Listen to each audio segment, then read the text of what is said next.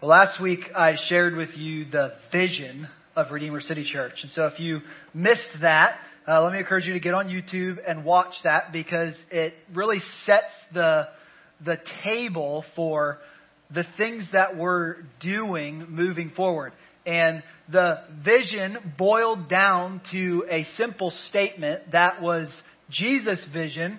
And because of that is the vision of Redeemer City Church is this, that we exist. Redeemer City Church, which is not a place but a people, exists to share and spread the liberating power of the gospel. That's what Jesus said in Luke chapter 4, that he had come to this earth to set people free, to release people from captivity. And so that's our vision because it's his vision. And so we say that, we express that in three different ways. We love God. It's vision up first before it's anything else. Hebrews says we fix our eyes on Jesus because he both begins and completes your faith, your salvation. And so we look up. And then it's vision in, right? We get to experience, we get to share in that good news that Jesus was talking about in Luke chapter 4. Remember, he said, because what we're proclaiming is the year of the Lord's favor. That there's satisfaction, that there's peace in Christ.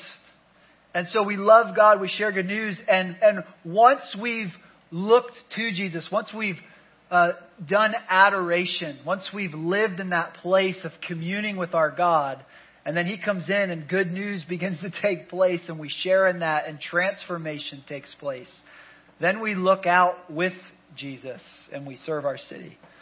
And so it's very simple because it's exactly what Jesus set out for us to do. Very simple, up and out, right? And so that's what we talked about last week. And here's the reason that's so important. That is always the focal point, the centerpiece of what we're doing. The reason is this. Proverbs 29:18, it'll be on the screen for you, says this, where there is no prophetic vision, right? Not just whatever I feel like, not just a really good idea. Those are called nonprofits, and they're great. And we support some of them, and you do too, probably. Those are awesome. And we are pro nonprofit here. But there's a thing that separates the vision of a good, helpful nonprofit and the Church of Jesus Christ.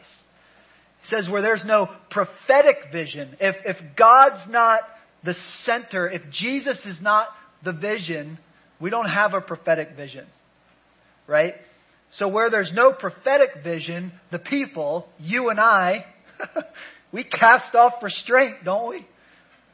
The book of Judges is all about, it literally says this, that the people did what was right in their own eyes. And how do you think that went? Good or bad? This is class participation. It went bad, right? And so that's important because here's the second half of that, right? In Proverbs 29:18. Blessed is the one who keeps the law. When Jesus is the vision and his word is the direction, there's a blessing attached to that. That doesn't mean you'll be rich. It doesn't mean life will be easy. In fact, often in our Bible, it's the opposite, but there is a spiritual blessing that comes from walking in the ways of Jesus.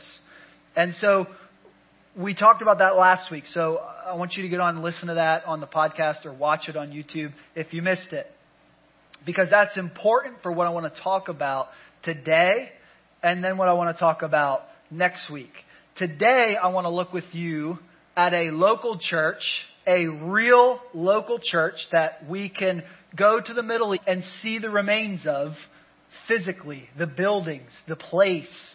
It was a real church at a real point in history that had real people who were gathering much like we do even now. And when we look at that church, it's going to seem like they had it all together. And I'll show you that in a minute. But it'll seem like that, but there was a vital piece of that life of the church that was missing. And it's important because as a church family, we can have a whole lot of things right, but if we don't have the main thing right, we can be wrong. And so I want to look at that with you, because coming out of a vision talk last week where we are saying this is the flag and the ground for us, this is the direction in which we do everything, we want to be sure that we don't go to this place where we have everything right and yet be wrong. If I was going to give you a title for this sermon, I would give it to you this way: where churches go to die. And it's not what you're thinking. It's not what you're thinking, because it doesn't have really anything to do with how many people come. It doesn't have anything to do with a lot of the external factors that you and I pay attention to. And so I want to look at that with you. But in Revelation chapter 2, if you have a Bible and you want to meet me there, you can go to Revelation chapter 2. Don't get too scared. This isn't an apocalyptic sermon. We might do that someday, but that's not today. All right, Revelation chapter 2. But what's happening here is the Lord is going to, through John, the apostle's pen, and through a vision that he gives John, is going to give 7 messages, 7 sermons, 7 letters to 7 different churches in what is modern day today Turkey. It's called Asia Minor back then. And these are actual churches in actual towns in our world. And we still know where they are today. But what's important, and the reason that it's lived on for thousands of years in the Word of God and has been changing lives ever since, is because there are churches like these 7 churches all the time. And what makes these so important is because they bring this prophetic vision that we're talking about. That there are very important things that Jesus wants to say to His church. And as the end of it, which we'll get to, says, Jesus literally says to you and I, let anyone who has ears to hear. You ought to hear. Right? How many of you know the difference? That there's a difference between hearing and listening. Right? You can hear all kinds of stuff. But that's what Jesus is saying. If you have ears to hear, you ought to actually hear. You need to listen. You need to internalize what I'm saying to you. And so that's the place that we are. And it's important even for us, because Asia Minor in that day was very pagan. It was a lot like the world you and I live in. These 7 churches faced tribulation. They faced persecution. They faced an oppressing worldliness. Just a complete departure from the ways of Jesus. They faced inside the church false teachers, false doctrine, compromise, indifference. We struggle with that, don't we, in the church in the United States of America? Just indifference to the things of God because there's so much competing for our attention and our love. It's constant. And so the question that arises for churches like ours, as we look at churches in history that have experienced this, is what keeps a church flourishing? What keeps the life and beauty of the gospel, the Jesus as Lord, as Savior, as Redeemer, as King, and cultivating His kingdom on earth as it is in heaven? What is the thing that keeps a church flourishing like that? Because that's what we want. We don't want to just gather for no reason. What keeps a church flourishing? So this first letter is being delivered to a church in a place called Ephesus. And the church at Ephesus is spiritually strong. The church at Ephesus was founded by literally the best possible leaders. Like, outside of Jesus, if you were going to pick people who were going to start your church, you'd have picked this team. Just think about it. If you're not familiar with the Bible, you could write these names down and go find them in the Bible, and you'll see that this is the all-star team. of church planting. Okay? So it was likely founded by a husband and wife team called Aquila and Priscilla, who in Acts 18 were left there by the Apostle Paul himself. So the Apostle Paul plants the church, and he's working with Aquila and Priscilla. I mean, if you were going to get trained by somebody, I want the guy who got knocked off his horse by God. The glory of God literally, physically, and spiritually changed Paul's life in an instant. Like, I'll take that guy's opinion. Right? So Aquila and Priscilla are trained by Paul, left there, and they're the folks that got the church off the ground and going. Pretty good. But then later in Acts 18, we learn about another man that came and influenced that church named Apollos. And there's one point in the New Testament where people aren't sure if they should follow Paul or Apollos because they're both awesome. And both Paul and Apollos are like, you can just follow Jesus. That'd be perfect. Right? And so another all-star. And so Paul trained and retrained pastors there, according to Acts 20. One of those guys was named Timothy. And there are 2 books of the Bible written to Timothy, that guys like me who are pastors of churches go back and we read again and again and again to be reminded of things that we're supposed to be about. And so here's Timothy now pastoring the church at Ephesus. And then Timothy had an understudy, a faithful pastor named Tychicus. It's a great name, by the way, if you're having a baby. And Tychicus pastored there. And then finally, as if it couldn't get any better, the Apostle John himself pastors this church. Aquila, Priscilla, Apollos, Paul, Timothy, Tychicus, John. What an amazing start. Heavyweights in the New Testament. Right? I mean, it literally can't get better than that unless Jesus was going to come pastor it himself. And in Revelation chapter 2, that much is acknowledged. Look at the screen with me or look in your Bible. At Revelation chapter 2, starting in verse 1, this is being spoken to John and he's being told what to write. And here's what God says. He says, "Write to the angel of the church in Ephesus. Thus says the one who holds the 7 stars in his right hand and who walks among the 7 golden lampstands." In other words, God. Nobody else can claim that. This is Jesus speaking to his church.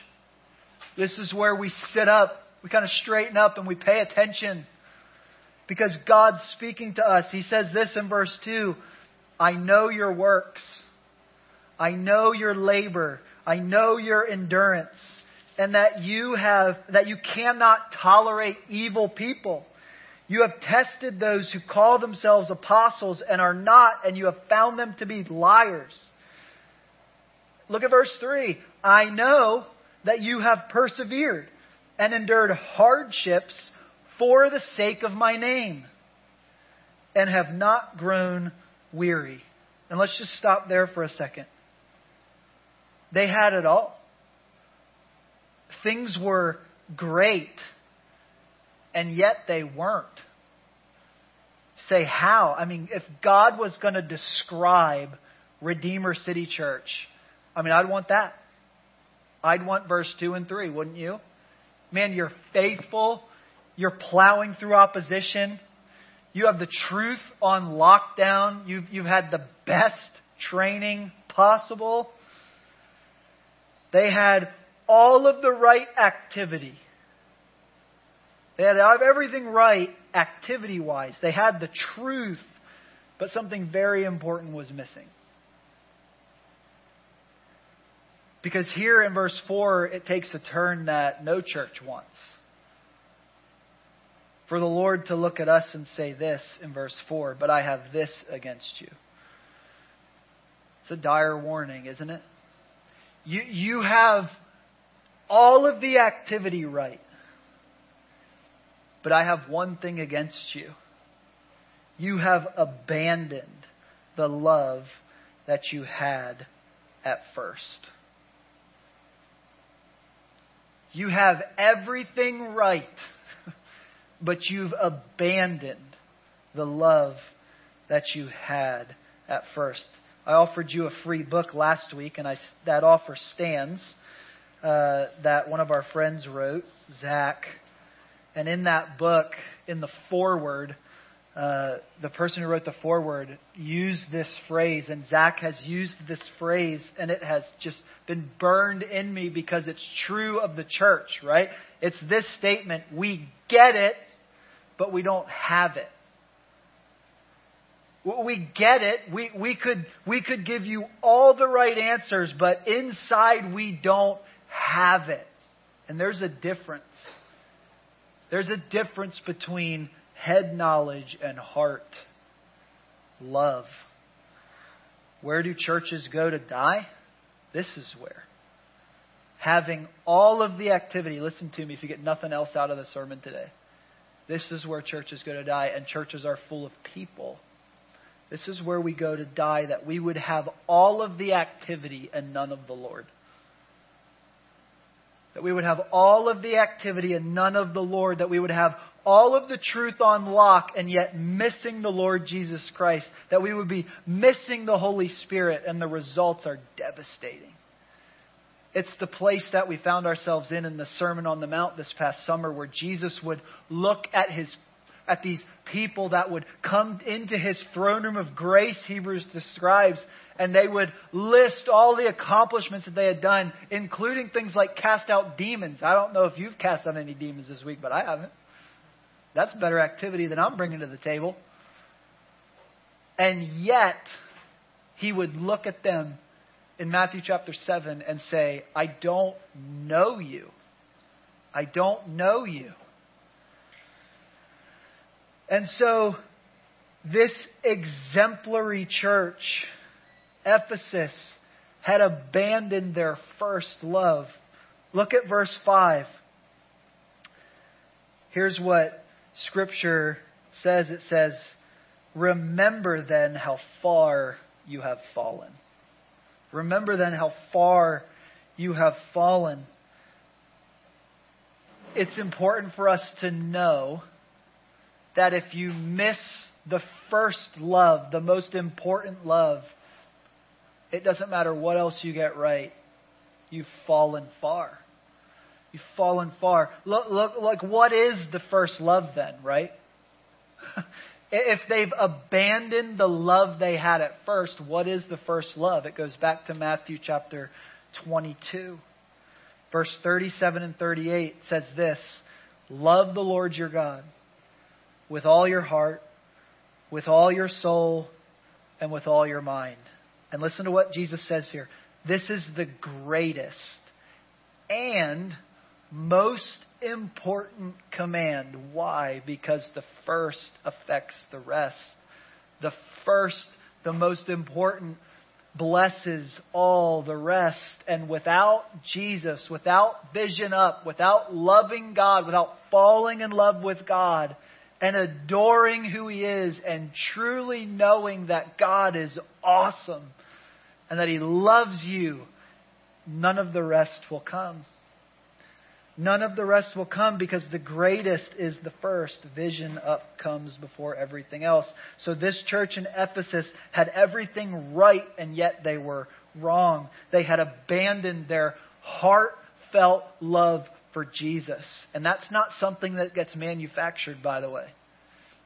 That's not something that you just tomorrow, I'm like, okay, I'm going to fix that. You can't fake that.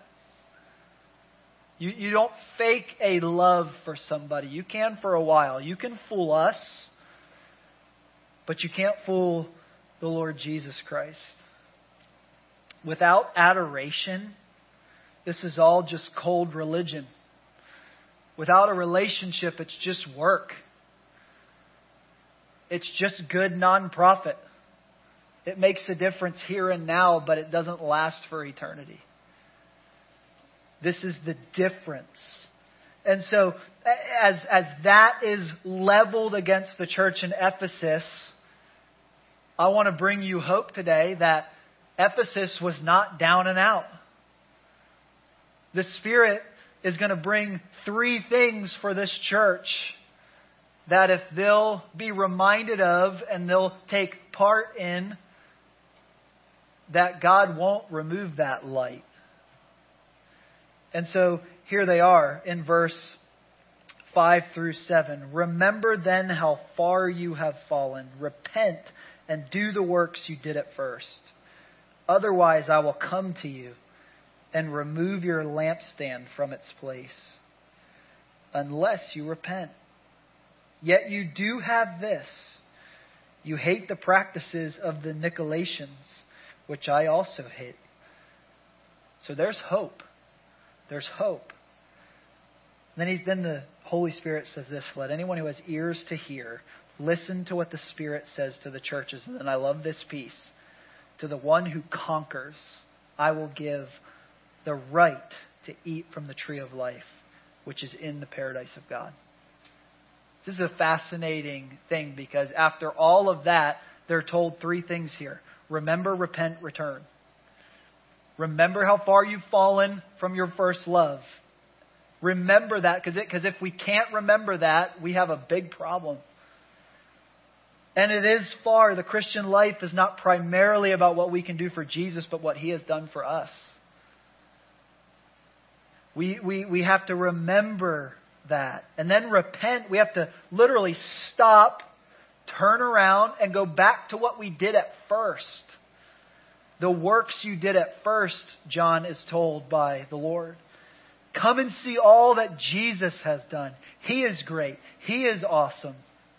The works I'm doing aren't even on my mind because Jesus is on my mind. My eyes are fixed on Him.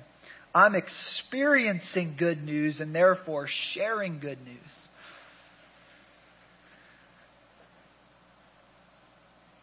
Not because it's what I do, but because it's who I am. It's who I am. And then we return.